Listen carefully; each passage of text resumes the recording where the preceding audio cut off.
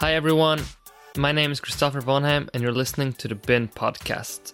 Simply the podcast for those who want to learn from the very best in business, tech and entrepreneurship. Let's start the show. Yvonne Bajela is an investor in early stage companies at Impact X Capital. To date, Yvonne has invested over $200 million in various startups across Europe, Middle East and Africa. In this episode, we discuss how to find your place in finance, why underrepresented groups like minorities and female founders is a big opportunity for investors, and how the entrepreneurial landscape looks going forward in Europe. Let's start the show. All opinions expressed by Christopher Vonheim or his guests on this podcast are only their opinions and do not reflect the opinions of BIN. You should not treat any opinion expressed by Christopher Vonheim as a specific reason to invest or follow a particular strategy, but only as an expression of his opinion. This podcast is for informational purposes only. Welcome back everyone. Super excited to have Yvonne on the podcast. Thank you so much for joining the show. Thank you for having me. Could you give the listeners a quick introduction about who you are and how you ended up in finance and investing? Yeah, sure. So my name is Yvonne Bajela. Thank you so much for having me today. I basically actually started my career in investment banking. So did that for a short period of time, realized it wasn't for me. And then I decided that, I wanted to be closer to the companies because obviously when you come in at the junior level in banking, you don't get exposure to companies. At the time, I didn't really know anything about venture capital. But then I went and did a short stint in strategy consulting. And then I spent the summer of 2013 in Ghana, actually. And during my time there, I was doing pro bono advisory work for a number of startups. And it was the same time where a lot of US venture capitalists were exploring the African venture capital ecosystem. So Jumia, for example, was just being funded at that time. So there was a lot of hype. And that was really my first exposure to the world of venture capital. And I guess you could say that I caught the entrepreneurship bug because that's when I realized that I wanted to break into VC. So coming back to London that summer, I took it upon myself just really network and attend every single event, trying to break into the world of VC. Luckily, I was introduced to Mitsui, which is a Japanese investment company. I joined their corporate development arm, which also does corporate VC. And that's kind of how I broke into the industry. But your way into finance and investment banking, is that just coincidence or did you have a drive towards finance growing up or how did that look? Yeah, so I guess growing up, I was always very good at maths. Unlike other children who would go out on Saturday and Sunday, play with their friends, my dad would have me at home reading the Financial Times. So that meant that I was having to, look at markets. And so from a very early age, from the age of say 10, I had a very good understanding of financial markets. And, my dad would be trading in shares and I would take a keen interest in that, which is kind of weird actually, because at that age, you're not really expected to know much about financial markets. But for me, that's how my interest in finance really started. But did he force that interest or did you have it naturally or was it a combination? Because when you're young, you're not really sure what you're really passionate about. Yeah, I'd say he kind of forced it on me, but it worked out and I'm very grateful for that. I mean, what child doesn't want to be playing out on a Saturday?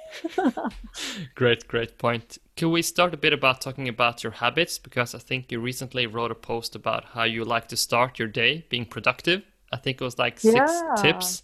Could you explain a typical day to you and how you want it to be? And maybe what are the obstacles you are facing? Because it's hard to have the perfect day every day, right? It is, no, definitely. So many years ago, I don't know if you've heard about the 5 a.m. club. A friend of mine started doing that and I tried it and I thought this is great because you wake up in the morning early at 5 a.m. and by the time it's midday, you've got so much done. So you're just so much more efficient.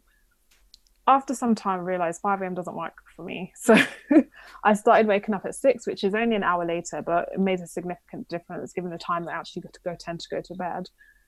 So when I wake up in the morning, what I try to do is avoid my phone for, at least the first hour or so. Because I find that, with our phones these days, we have Twitter, Instagram, you can so easily find yourself on those platforms. And before you know it, time really passed. And then you've got emails that you've got to respond to, messages coming from all over the place. And so what I like to do is, wake up in the morning, I spend some time really just reflecting. My to-do list would have been done the night before. I spend some time, like I have a gratitude journal as well. That's something that's really important to me. And I just reflect over the to-do list, what my key priorities are. I love to work out as well. So that I do that, 4 days a week when I wake up at 6 a.m. But yeah, I think that it can be quite challenging when we live in a world that there's just so much going on. So you kind of have to just shut out the noise and just focus on what's really important. And I think that's very important for anyone really, entrepreneurs, business leaders, and, it really helps you be more efficient. How hard is it to not check your phone the first hour? Because it's easier said than done. So how many days did you have to do that before it became a habit to not check your phone each day? What is it? I think they say 30 days before something becomes a habit, right? So for me, obviously, it was initially very bad. I remember looking at my on the iPhone, you can obviously see how much time you spend on apps, and there was a time where I realized how much I was spending on social apps. I was so horrified. Can you say the hours? I'm embarrassed to even say it. It's that bad. And that for me, I was just so embarrassed that I just had to stop it. And I found that having that morning routine just gets you into the flow of doing what's really important. And then you spend less time on social media and so on. Do you feel like everyone should wake up early, or have you met people that are better off working into the night, using their creativity and not waking up that early? Or do you believe for most people, it's better to wake up early because if the rest of the world is sleeping, you can basically work without any notifications? Yeah, I used to be a night bird. Night owl, sorry. So when I was at university, for example, I was one of the students that would stay awake throughout the night doing assignments. And I lived by that. But what I've actually found is working in the morning is so much more efficient because, like you said, nothing really happening in the morning. People are not messaging you during the morning. You can get so much done before the actual day starts. And so I found it very, very useful. So I just suggest that for anyone that hasn't tried it out, try it out. Agree. But can you take us back to sort of the trading floor and the process of figuring out that you're not in the right place in finance? Because if you're young, I don't know how privileged you are in terms of the education and stuff, but if you've used a lot of money to get an education and you find yourself in a job that pays well, it becomes very hard to take a career shift without having, go through a lot of troubling thoughts in your head. So can you describe that process, starting at maybe the trading floor and then kind of navigating your way into where you want to be in finance? Yeah, so obviously I worked in banking and it's really intense. And it's great. My parents love the fact that I worked at a really prestigious bank. I mean, who doesn't want their child to work at Goldman Sachs? But I absolutely hated it. I knew from my first month that it wasn't for me. And that's not to discredit anyone that does work in banking, but I just knew that I didn't like the environment. And so when I told my parents I wanted to leave, they were horrified. They were like, stay there for 3 years, 2 or 3 years, get some experience, and then you can do whatever you want. But can you describe the culture there? Or is it possible to describe a banking culture? Yeah, I would say that it's very rigorous. It's very cutthroat, very intense. So, you spend a lot of time, I guess, trying to meet and trying to ensure that you're working as hard as everyone else. And that can mean sometimes you're working till 1 a.m., 2 a.m. And that for me was very difficult because I did want to have that work-life balance. Despite the fact I was making so much money, I felt like I couldn't enjoy it because on the weekends I'll be like a zombie. I'll be knackered. But one thing I would say that it really gave me a great foundation. I think one of the great things about working in an investment bank is that it gives you such great training in terms of, how to present and how to really operate within a corporate and well-structured environment. And so totally don't discredit that. And, I highly, I admire people that continue to work within banking because it is very intense. But for me, I knew at the time, like I had friends that were slightly older than me. They had left banking and gone on to do other things. And one of the best advice that I received actually was that, our careers are a marathon, not a sprint. So as I started looking for other roles, they were paying less. But for me, it was I had this view that, okay, this is where I am today, but it's not where I'm going to be forever. And if it's going to get me closer to where I want to go and something that I actually enjoy more, then I'm willing to make that sacrifice. And that's exactly what I did. So for me, it wasn't that, yes, it was actually quite a scary experience, leaving and not knowing exactly what the future would look like. And obviously my parents in my ear saying, don't do this, don't do this. But then when I did it, I went into it knowing that, it's okay to take risks within your career. If it didn't work out, I could easily go back into banking. And for me, I think that, taking calculated risk is so important early on in your career, because that's the best time to take it, right? Where you don't have major liabilities and, you don't really have much to worry about. And at the end of the day, you can always fall back on what you were originally doing. Definitely. But so in hindsight, when you decided this wasn't for me, how many years or months did it take before you found the right opportunity? Because you said the word calculated risk. Maybe you can dive a bit more into that concept, because you shouldn't just take risk for the fact of taking risks, right? Well, 100% not. Yeah. I think when I say calculated risk, it's really weighing up the pros and cons. And you want to make sure that the pros are worth the potential cons. And so for me, the way I saw it was that, yes, I'm taking this big leap of faith. I'm leaving this industry. And it did take me, I left university, went into banking, went into strategy consulting, and then went into venture capital. So it took me essentially 3 different career paths for me to figure out what exactly I love to do and where I believe my gifts are. And without having taken that risk, if I just stayed in banking, I never would have, discovered the world of venture capital that I love operating in today. And so when I say take calculated risk, I think that you just have to ensure that whatever risk you're taking, so me leaving banking, I knew that what's the worst that could happen? Maybe I won't find something, or maybe I'd go into something that I don't like. But at the end of the day, I could always step back into banking. Agree. So can you talk a bit about your job today? Because you have found a niche opportunity or maybe a theme that goes along with the venture capital business. Can you give a quick introduction to the company and how you view investing and what you're focused on? Yeah, sure. So I currently am a founding member and principal at ImpactX. So ImpactX is a UK-based venture capital fund, and we focus on backing underrepresented entrepreneurs. And when I say underrepresented entrepreneurs, I would guess if you look at the world of venture capital today, over the last 10 years, 1.5 trillion, well over that, has gone into venture deals. However, when you look at the data, in Europe, for example, less than 0.5% of that capital went to Black entrepreneurs last year. And if you look at female founders, the statistics are just as dire. And so when we talk about underrepresented, it's really essentially those entrepreneurs that are not typically in your traditional venture capital portfolio. And for us, we see that as a huge opportunity because money is being left on the table and there's no shortage of pipeline from, female founders and, Black and founders of other ethnicities. Yeah, because that was my next question. So how big is the opportunity? It's not that women are not that interested in finance, do you think? Or is it just they're lining up, everyone wants to be a founder? Because I guess you have so many friends that it's easier for you to assess the talent pool. Because if I look at my friends, so many are into business.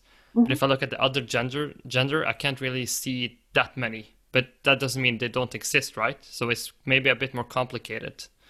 Yeah, so I think there's a number of issues. I think, first of all, they are out there. I think it's just a matter of investors being more proactive and tapping into, communities and groups that they wouldn't normally.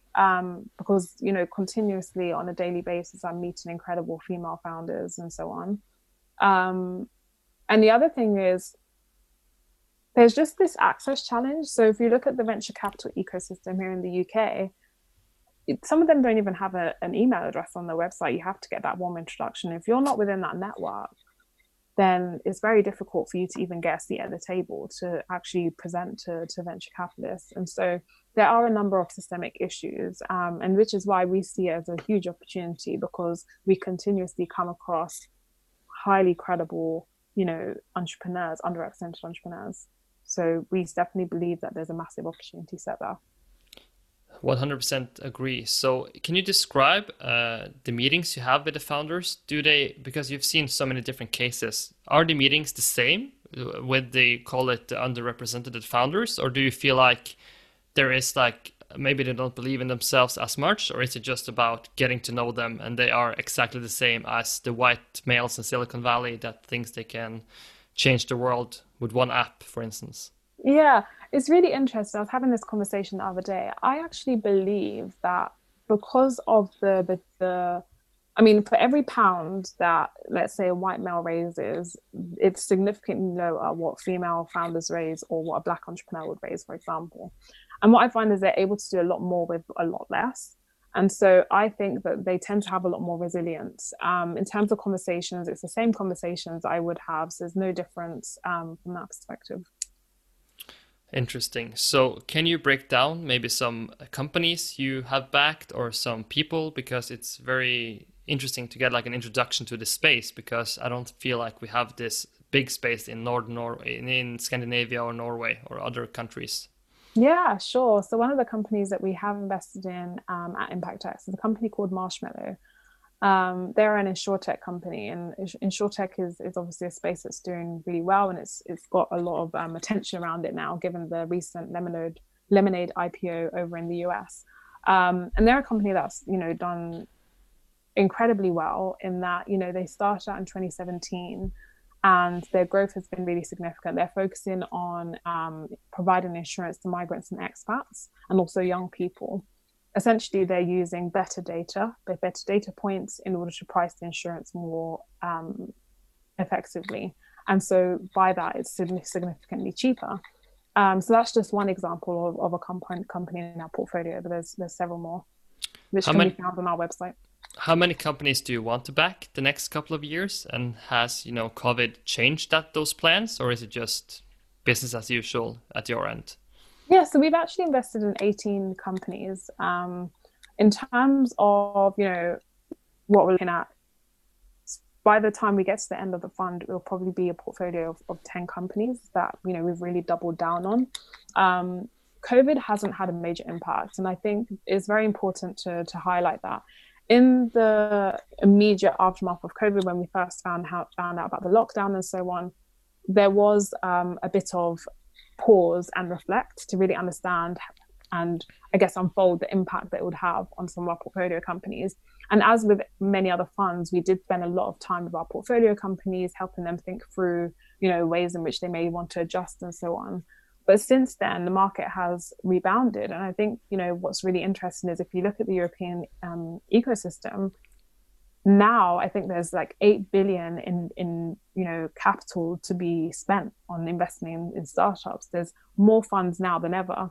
And so what you're actually finding is, great companies will continue to get funded in a pandemic, no pandemic, in a recession or no recession. As we saw in 2007, 2008, where we had the financial crisis, some of the greatest companies were created during that period. Instagram, Uber, for example, Airbnb. And I think we're going to see the same thing again, because recessionary environments create new problems to be solved. And it's those entrepreneurs that are really innovative and really able to understand what those problems are and solve for them that I think are going to do really well throughout this period. I agree. Can you quickly just describe the VC industry, maybe in Europe and Africa? Because I feel like there's so many new funds out there, and maybe the only one I know from UK is Harry Stebbings, because he's half Norwegian. But how big is like the VC market in Europe? Because do you feel like there's too many small funds, or do you feel like there should be a consolidation, or are the opportunity is very big? Because traditionally Europe doesn't win in the end, right? So if you look at the most valuable companies, they are based in China and US. Do you think this is going to change, or do you think it's going to be the same as usual? Yeah, a very interesting question. So when I look at the European market, UK in particular, I do think that the UK market is slightly behind the US. I think what's happening is we are growing. And we're starting to see a lot more unicorns, a lot more companies that are reaching those sort of valuations that you're referring to. what I find interesting is at the earlier stage, I think that there's a lot of funds concentrated at those levels. So seed, Series A. What happens is when it gets to those later stages, that's where, there's really there's not that many funds. In recent years, there's been a lot more funds that have been established, but I think that's where, we probably need a lot more capital available at that end. But I know that, a number of funds are looking to break into that area. Interesting. So I guess you get so many emails and phone calls and Instagram chats with asking you for advice. Maybe they are most female, I don't know. But what are your best advice that you give to people that see you as a role model and want to have sort of the same career track as you? I always say to entrepreneurs, focus on creating something of value, because once you've created something of value, the money will follow. I feel as if there's so much focus put on raising capital when really the focus should be on your customers and really delivering that value, because money is out there. Like I said, there's more funds than ever. And once you've proven that you have that value, investors will come knocking at your door. and I know it's not that simple in reality, but I just think that the best money that you could ever get is from your customers as opposed to investors, because raising funding doesn't equate to success. You still have to do the work and execute on the business. So that's really where the focus should lie. And, fundraising can take a lot out of you, particularly if you're raising at the wrong stage. In terms of careers, I would say that, really just figure out what it is that you are really passionate about, what you love doing. Don't be afraid to take risk. For me, had I not have taken risk and, spent the summer in Ghana, for example, and, not had changed the different roles I did, I never would have realized my love for venture. And so don't be afraid to take risks, particularly when you're in your 20s and you probably don't have much at stake. I agree. So just to your first point, take care of your customers and the money will follow. If we reverse engineer that into yourself, why should founders team up with you and not other funds? Because it goes the other way around, right? If you have a great company, every investor is knocking on your door. So you can really just choose, right? If you have the best company in UK, you can get the funding from everyone, basically. Mm-hmm. Nice position to be in. I would say that, with our fund, we're quite fortunate to have a great set of founding members. And, given who they are, they're able to really help make those introductions, whether it be business development, whether it be recruitment. We can open those doors. And we really do look to partner with entrepreneurs. So whether that's extra pair of hands, wherever it's needed with the business, we will do what it takes to help in the best way possible along the journey. Because like they say, it's like a marriage. Yeah, because it's very important to just emphasize on this point, because maybe I said it a bit the wrong way, but if you partner up with the wrong VC partner, it can actually bring you more work than less, right? Yeah. Because if you get can you give some examples that maybe can emphasize the points of how important it is to choose the right partner at the VC level? Yeah, I mean, without sharing any names, many years ago, I sat on the board of a company, and one of the investors was very difficult. They were continuously asking for more and more information on a monthly basis, which obviously took a lot of time out of the CEO's time, where they should have been focusing on more strategic decisions and focusing on the business. So that already was quite a huge burden in the requests that they were receiving. And then actually when it came to raising funding, they were quite a significant shareholder. They actually blocked new funding coming into the company, and the company actually had to, wind down effectively. So that's obviously a very severe case, but it just does highlight how important of a decision it is. So it is actually pretty close to a marriage. It's not like it's very, yeah. I mean, they say the typical marriage is 7 years, and typical venture is 5 to 10 years. So exactly, the data don't lie.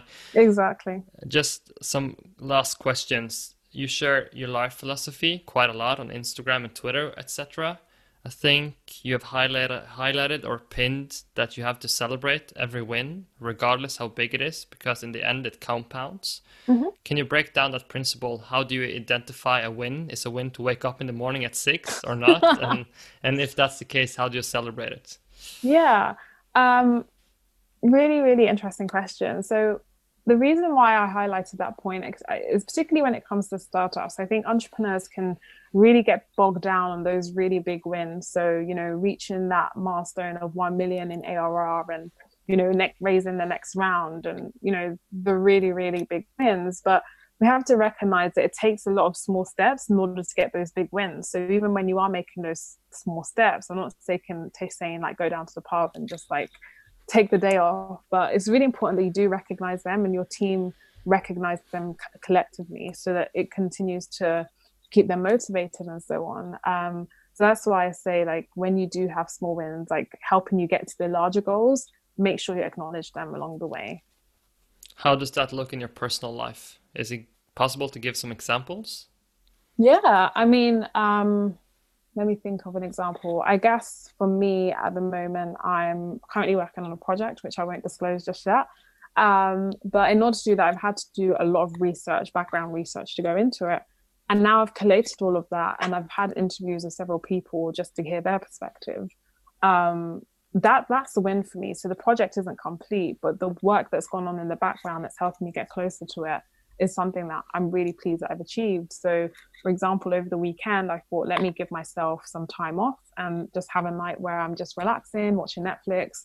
And that for me was acknowledging that I had achieved something along my bigger goal.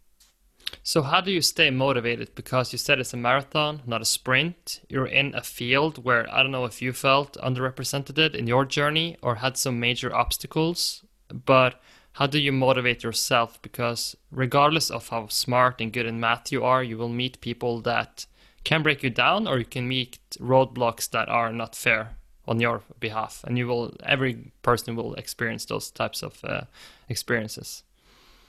Yeah, I've had my ton of roadblocks along the way.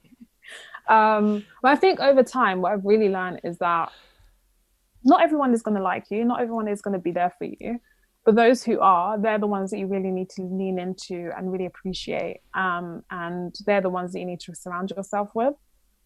And where people may be negative or not supportive of me, you just have to shut them out, really. And that's something that I do. So I don't let things bother me. Early on in my career, I would sit and dwell and think, oh my God, this person doesn't like me. Or, oh my God, did I do something wrong? But that's part of life. I mean, you're going to have some people that like you. You're going to have some people that don't. You're going to have people that have a problem with you. But that's not the end of the world. Agree. That sounds like a perfect ending. Let's end it there. It's not the end of the world. Thank you so much for joining. Thank you. It's been a great chat. Hi, everyone. Christopher here again. Just a few things before you leave the show. If you like this episode, it would be great if you could give it a review and also share it with your professional network. If you want to get in touch with me, Twitter is the place. Just go to @ChrisVonheim. You can also find this information in the show notes. Hope to see you tune in to the next episode and take care.